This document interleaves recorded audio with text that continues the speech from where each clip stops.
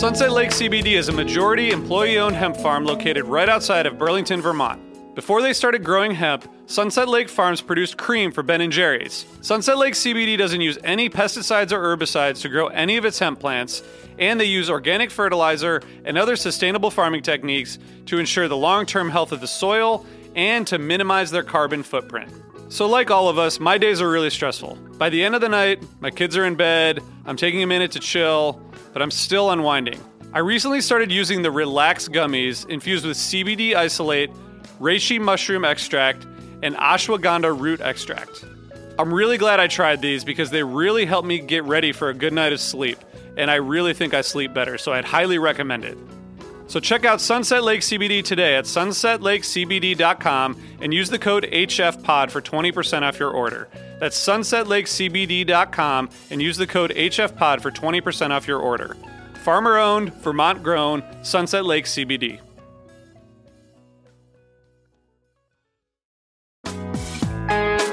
Hi listeners, I want to tell you about a cause that I'm involved with at Heritage Radio Network. HRN is celebrating its 15th year, and to celebrate, we're deepening our commitment to giving voice to the next generation of food systems storytellers, and we need your help. Our internship and fellowship programs help activate new possibilities for underrepresented and underestimated young people through experiential journalism, audio engineering, and production training.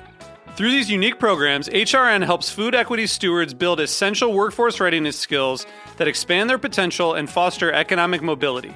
Please consider supporting these critical programs. And with a minimum donation, you can be entered to win a dinner for two at an amazing restaurant in one of 8 cities and tickets to a concert at a great venue in one of those cities. We have incredible partners across the country who have donated, as they also share our passion for helping to educate the next generation of food systems storytellers.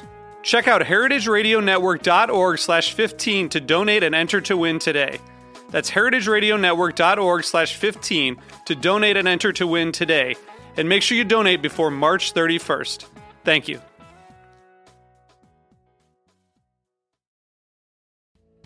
Hey listeners, I want to tell you about a sponsor, Music Masters Collective.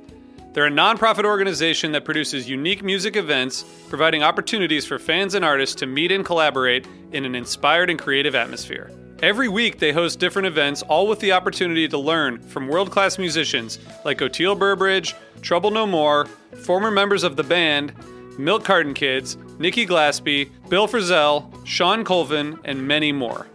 This June, join the Fab Four, Joan Osborne, John Sebastian, Marshall Crenshaw, and a great group of faculty for the debut of Magical Mystery Camp. This all-inclusive, once-in-a-lifetime music vacation experience in the heart of the Catskills will be packed with nightly performances, workshops, speakers, song circles, open mics, and a lot more. If you're a performing musician at any level, bring your instrument. If you're a music lover, bring your good spirit. It's an amazing experience for individuals, friends, and couples alike. Registration is open, spots are filling up, so check it out soon. And scholarships are available. Check out magicalmysterycamp.com/helpingfriendly to learn more.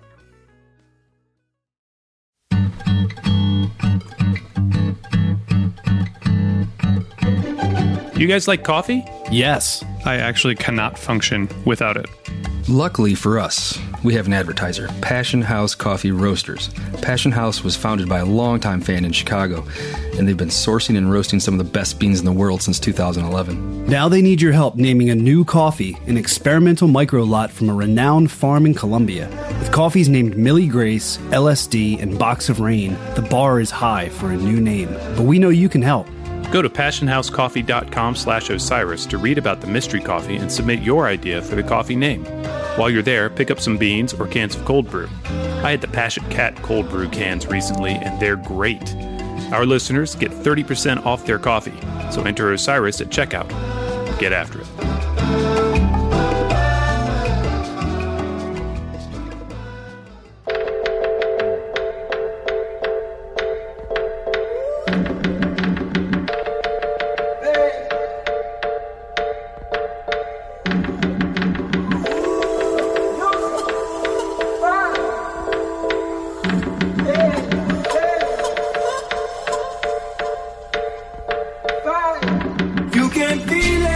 Hi friends, welcome to the Helping Friendly podcast.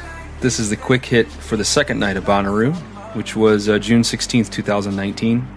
And we have our guest, David, who was on the first Quick Hit from Bonnaroo 2 days previously. So thanks for being back, man. How are you doing?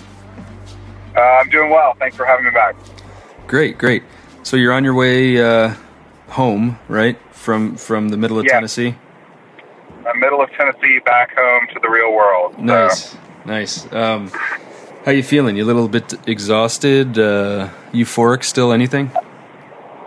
A little bit of both. I mean, I'm definitely tired, and it's anytime you leave tour and go back to out of the wilderness, as I call it, back into the real world, it's always a little bit of an adjustment. But I'm looking forward to getting back to things. I mean, tour in general recharges me. You can just release some things. I haven't seen the band since last October, I guess. And I've been planning tour since January, so it's always good when it comes and it starts off. I'm going to Alpine Valley to close out the tour. I've never been to Alpine Valley, so this was a little appetizer, and looking forward to a few more shows next month. Awesome, yeah. The Alpine Valley, I've been a couple shows, and it's worth the trip, and all the hype is true, so it's exciting to hear. Yeah, I've been wanting to check it off the list for a long time, so cool. I'm glad to get to do it. Were these your first shows of the you didn't go to St. Louis, did you? I didn't. I was actually supposed to go to St. Louis because my friend who works in Nashville, who kind of had the hookup for us for this weekend, wasn't supposed to be able to go to Bonnaroo because of a family emergency. Or not emergency, but a family trip. And so I planned to go to the St. Louis shows. And then about 2 months ago, his family camping thing fell through, and he said, we're going. So I had to bail on my friends going to St. Louis. Yeah. But I think I made the right call. Yeah, I mean, that's an incredible weekend. I've never been to Bonnaroo. I know when you spoke with Matt a couple of days ago that he hadn't been for about 15 years. Was this this was your first trip, right? Wasn't it? It was my first trip. Nice. It is really a sight to behold what they do there. And just a quick shout out to all the people at AC Entertainment and Superfly and Jesse and Brian and all their teams. It really is quite a thing to pull off in the middle of nowhere.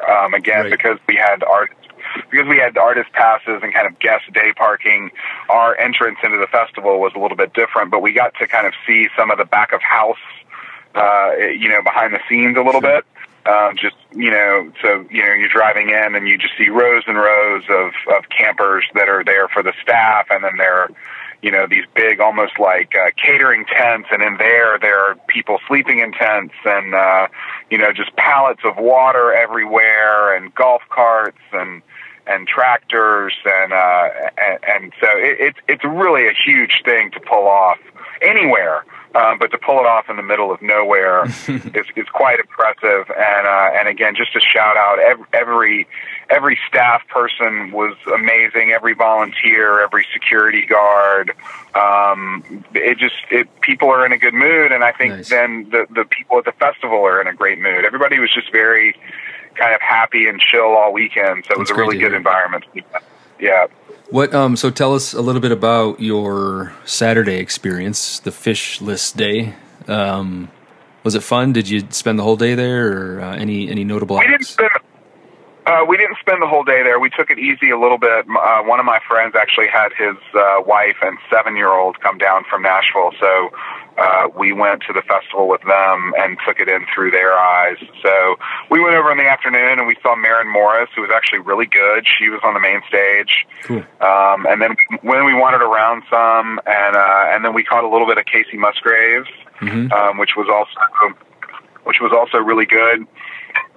That was probably the most exploring I did of the festival grounds was during that day, because again, we were wandering around, and just the people watching is amazing. Sure. It was Pride Day.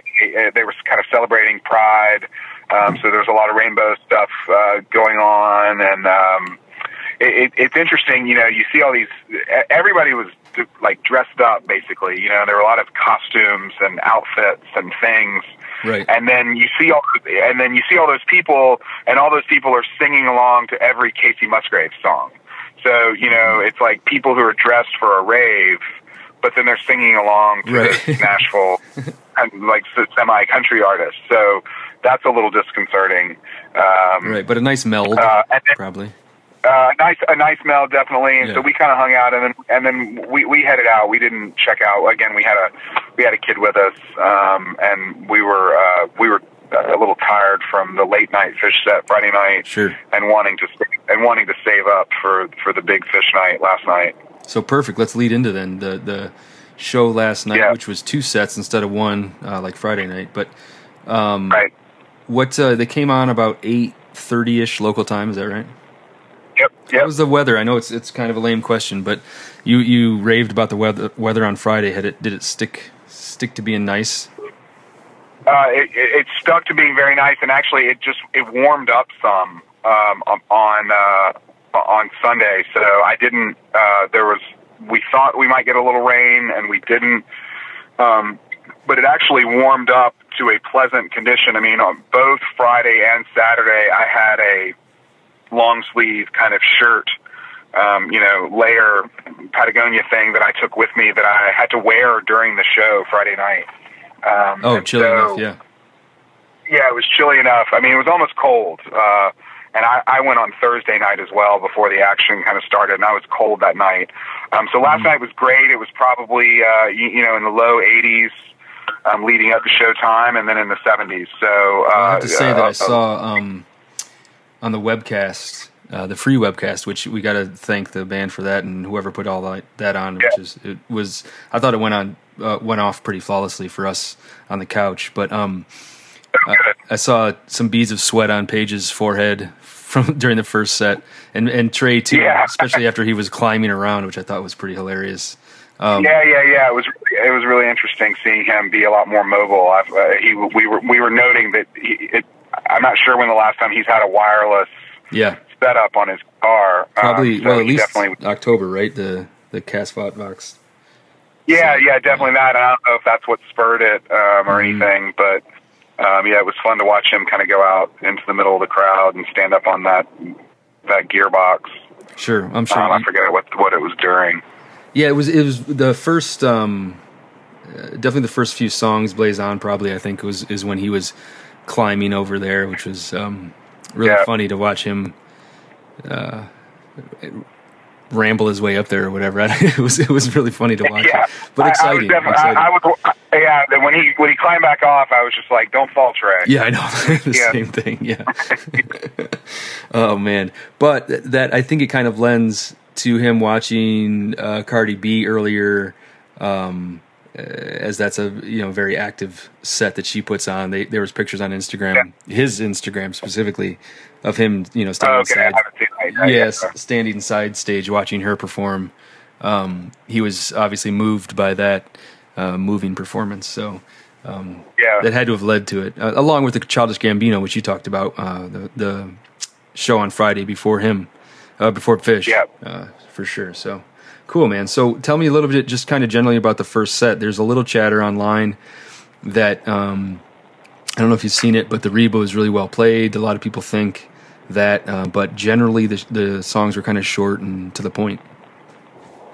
Yeah, I mean, overall it was a great set. I had no kind of musical expectations coming into this weekend. I was coming for the experience, and the fact that my favorite band was going to be there was a bonus. I'm chasing Esther and Lifeboy. I didn't think that I would get any of those songs this weekend. So it was a really just well-played Fish show, and the first set was well played. The Blaze On was really good. I definitely, had a little extra mustard on it. They were having some fun during the Death Don't Hurt Very Long. Fishman just screaming. The Reba was great, but the Reba was short. The Reba, I think, was 10 minutes. And I'm not sure how much cracked the 10 or 11 minute barrier in the first set. Which is fine. I wasn't expecting it's like when they were playing at the Baker's Dozen and they opened the second set every night, and it didn't matter what they played, they took it for a 20-minute right ride. You knew you weren't going to get that tonight. And the band builds off the energy of the people who were there and the situation. And the truth of the matter is that this is not a Phish show. This was a festival that Phish was headlining. Right. So the whole experience is different than when you're at Merriweather on a Sunday night and the people who were there are hardcore Phish fans and they're there to see a Sunday night Phish show. So how was that? Yeah. You're talking a little bit about maybe the crowd was going to be smaller on Sunday night just because of the timing. Was the stage the same? Just kind of details about that. Yeah, the stage was the same, and it didn't seem like, and again, it was hard to judge from where I was, but it didn't seem like that it had cleared out that much. I'm sure that there were some people that left, but it was plenty packed in, and I tried to pay a little more attention to the crowd. I definitely saw a few more, Phish shirts. Is this still Lawn Boy? I also just looked around to see, a lot of people singing along to a lot of songs, sure. Which makes me think that it's and whether it's hardcore Phish fans or people who were just able to check them out because they're around that area or they go to Bonnaroo every year and this is their time they're going to get to see Phish. But people were definitely into it. It was packed in. Good. That's good to hear. I'm glad that it wasn't like dwindling or whatever. It was funny too. I don't know if you caught it, but after Blaze On, I believe, Trey asked if everyone was still ready or if they were tired or whatever he said, and you could tell he was pumped up. But then they played Death Don't Hurt Very Long, which is kind of funny. But that was cool to hear. I thought the Free Into the Sand was another highlight. The Wolfman's again wasn't very long, but really solid first set, as you mentioned, right? No complaints, nothing really. No complaints at all. My friend who I was with did go to St. Louis, so he had a couple of just overall. He saw a lot of stuff in St. Louis that he then saw again this weekend. Yep. But again, you can't kind of complain about that. And Cavern even had a minor Trey vocal flub, which is somewhat, sometimes if you don't get a Trey messing up Cavern, you feel like you haven't really heard Cavern. So there was Mike screwed something up too, which he rarely screws up vocals, and I forget what it is now, but I remember watching on the webcast, and that was pretty funny. They were they were focused, and I thought the playing was really tight, and everyone was having fun, but it maybe as a result they didn't focus as much on the lyrics or whatever. I don't know, but what about the second set? How was the set break? Was a good 15 minutes as always, and 15 minutes. Right. Step break was great, and again, it's interesting. It really kind of clears out. People can head out and go up into the Bonnaroo and kind of disperse as they need to, and then come back to where they are. I was calling Mike's kind of from before the show. I felt like we were definitely going to get a Mike's last night. Nice. And so it was nice that they opened up with it. They listened to you. Pretty basic. Yeah, it's good when the band listens to you.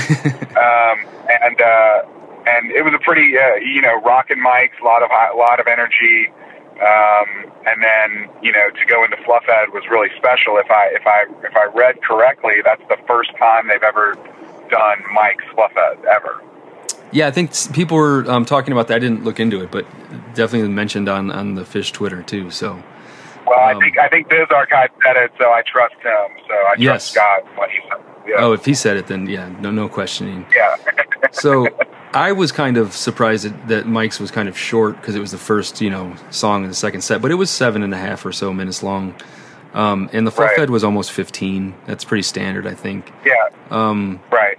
And then the Twist, I love Twist, and it's kind of a divisive song, but I love it. And it kind of slowed things down. It kind of maybe was a little breather for them as the jam kind of got a little bit dark and a little bit slow.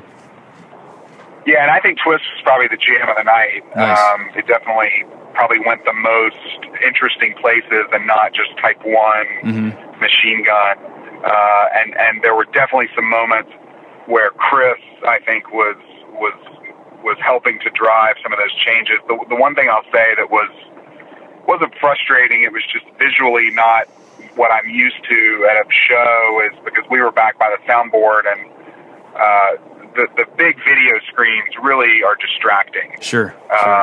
It's great because you can really see up close, and I was able to get some facial expressions of some of the stuff going on. But in terms of what I'm usually used to, which is kind of letting Kuroda paint the band as they play, it was hard to really get that full effect when you've got two giant video screens. But the lights were amazing all weekend. And then especially during Twist, he was doing a couple of things that I think, you know those times when Chris will start to do something and the band follows Chris. I think that was definitely happening during Twist. Yeah.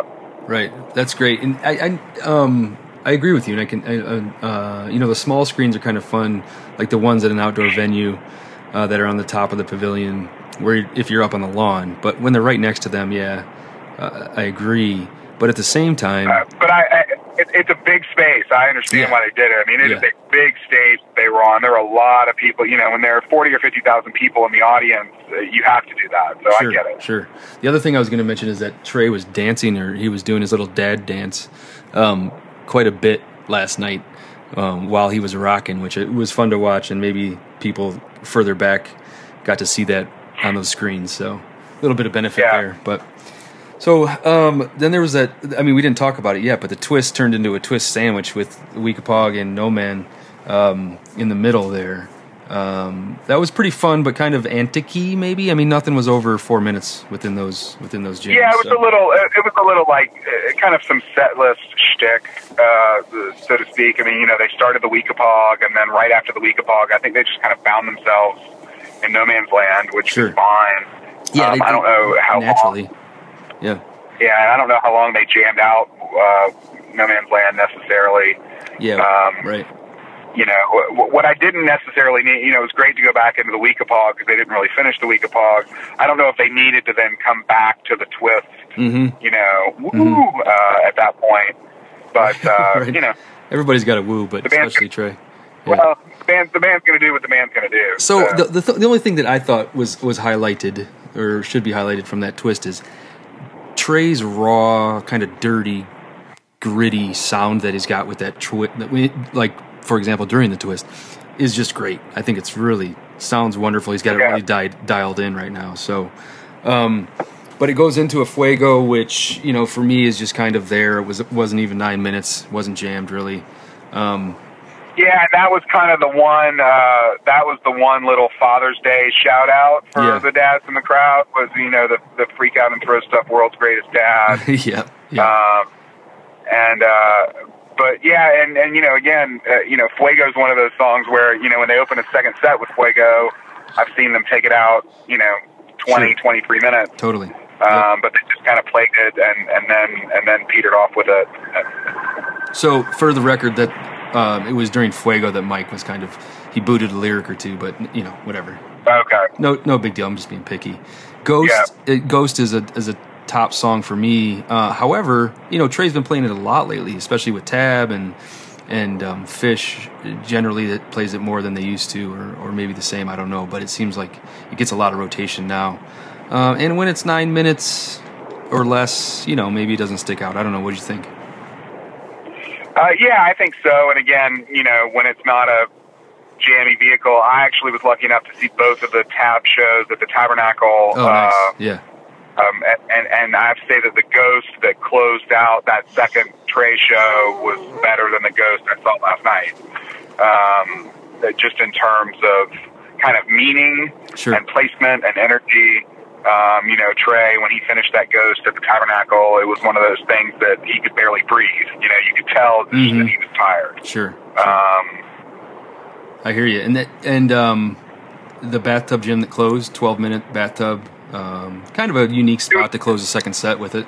But it's a top song for me. So, what'd you guys think? Yeah, and it was very well played, and it was a lot of high energy, and they kept kind of taking it up and peaking it over and over again. So it was hard to argue with that. You know, the crowd got into the, you know, we're all in this together. We love to take a bath. type Even though stuff. nobody had probably bathed, at least the Gen Pop, right? Yeah. Right. Yeah. They all needed a bath for sure. So, tell me about the encore. Everybody's kind of running on fumes, especially those who have camped. I mean, I can only imagine now that, well, especially now that I'm an old guy. But even in the younger days, it was hard to, 3 days worth of a festival sleeping in a tent. But they brought some energy, Wilson and First Tube. Yeah, it was interesting. I mean, especially in the middle of the second set, I kept looking at my watch thinking, God, they've got so much time left. I really was wondering if at some point in the second set they might, everybody was wondering if we were going to get some sort of special guest at some point. Yeah. When it didn't happen in the first set, you kind of wonder, well, it's probably not going to happen. Sure. I thought we might get a Fishman tune at some point in the first set. I mean, in the second set, just to kind of break things up. Mm-hmm. And again, for maybe the people who haven't, who don't see Fish a lot, to expose that silly side. And here's our drummer in a dress playing a vacuum cleaner. Sure. But we didn't get that. But they withheld. Yeah, Wilson is always great. My wife is actually named Wilson, so nice. So whenever I hear Wilson, I think of her, and the encore, it was somewhat appropriate. It was like, oh yeah, I've got a life to go back to. Oh man, reality sets in. Sure. Reality. And then the First Tube was great. I mean, again, and my buddy who was in St. Louis was a little grumpy because he was like, I just heard First Tube. Sure. And again, I think we both were like, the First Tube we saw at the Tabernacle was almost in a way, and it's hard to compare the Tabernacle to Bonnaroo, because in the Tabernacle it's so intimate. You're right on top of the band, and in Bonnaroo it's so big. Yeah. But First Tube is just First Tube is a great closer. Yeah, he knows it. And Trey knows it. Yeah. Trey knows it. It gets everybody dancing. He was running around the stage. Yep. He gets to do the Jedi guitar thing at the end, which everybody likes. So, sure. Yeah, I mean, double encore, First Tube, send everybody off with smiles. That's great. So tell me though, was that it? Did they turn the lights on in the whole place after that, or like? Yeah, they turned the lights on after that. It was done. And it was weird because it was about 11:45, I think, or 11:50. So. And no other stages were going?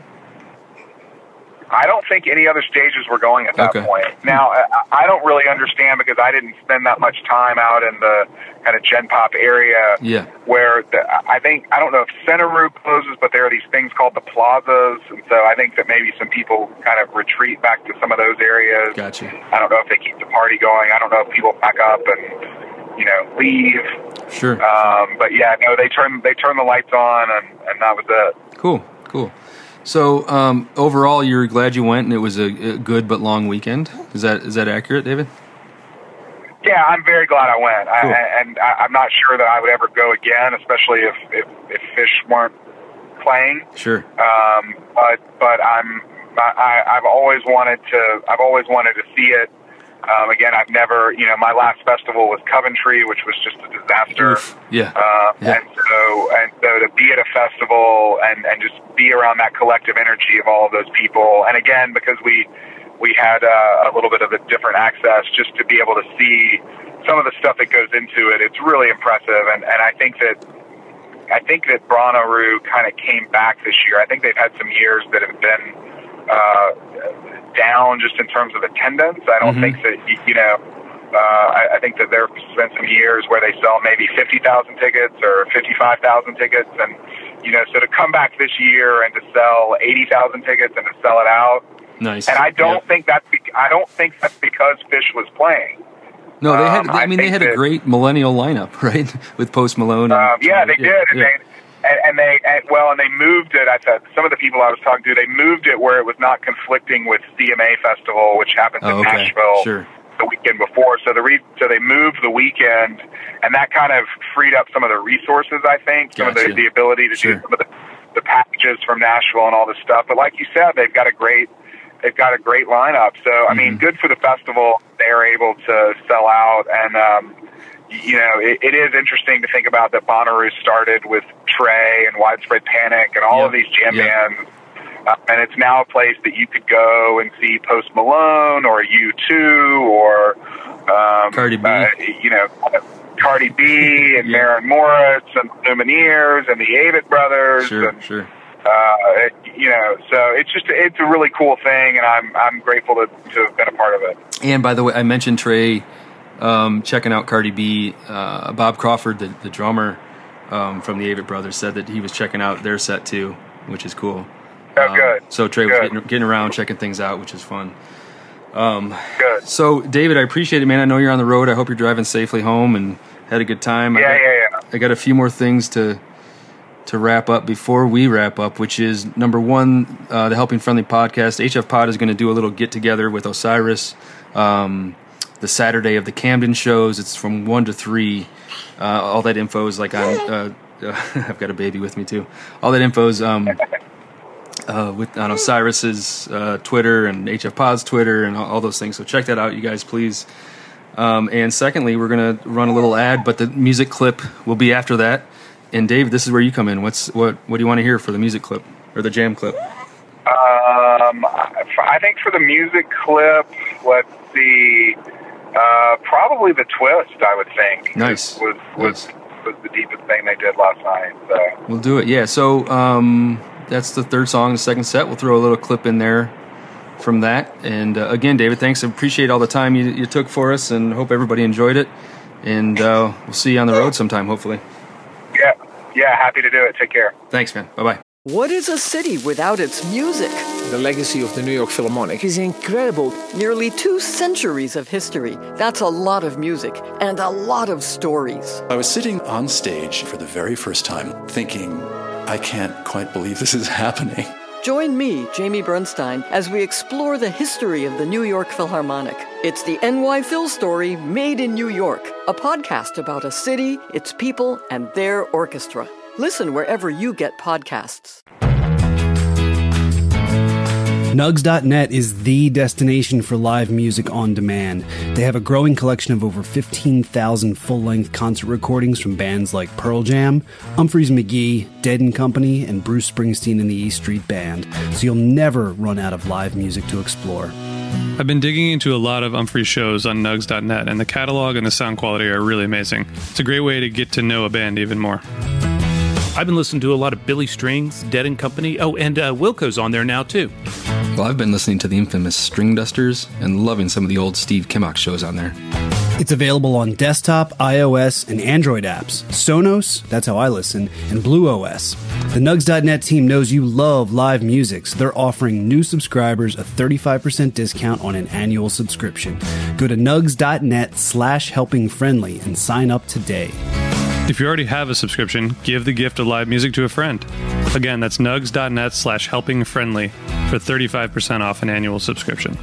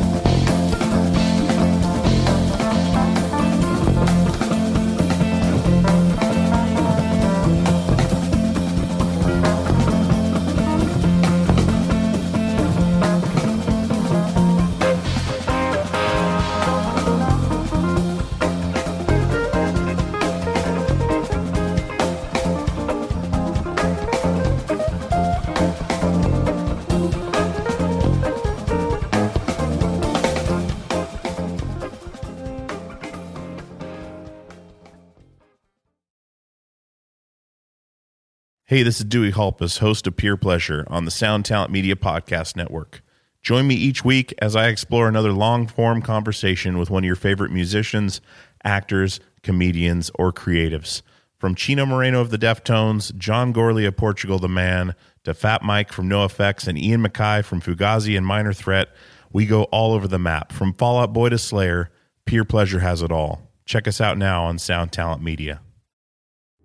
Hi, this is Henry Kay, host of the #1 music history podcast, Rootsland. Come with me on a journey to Kingston, Jamaica, where we explore the world of reggae music and the untold stories of some of the genre's greatest legends. From the ghettos and tenement yards where the music was born, to the island's iconic recording studios.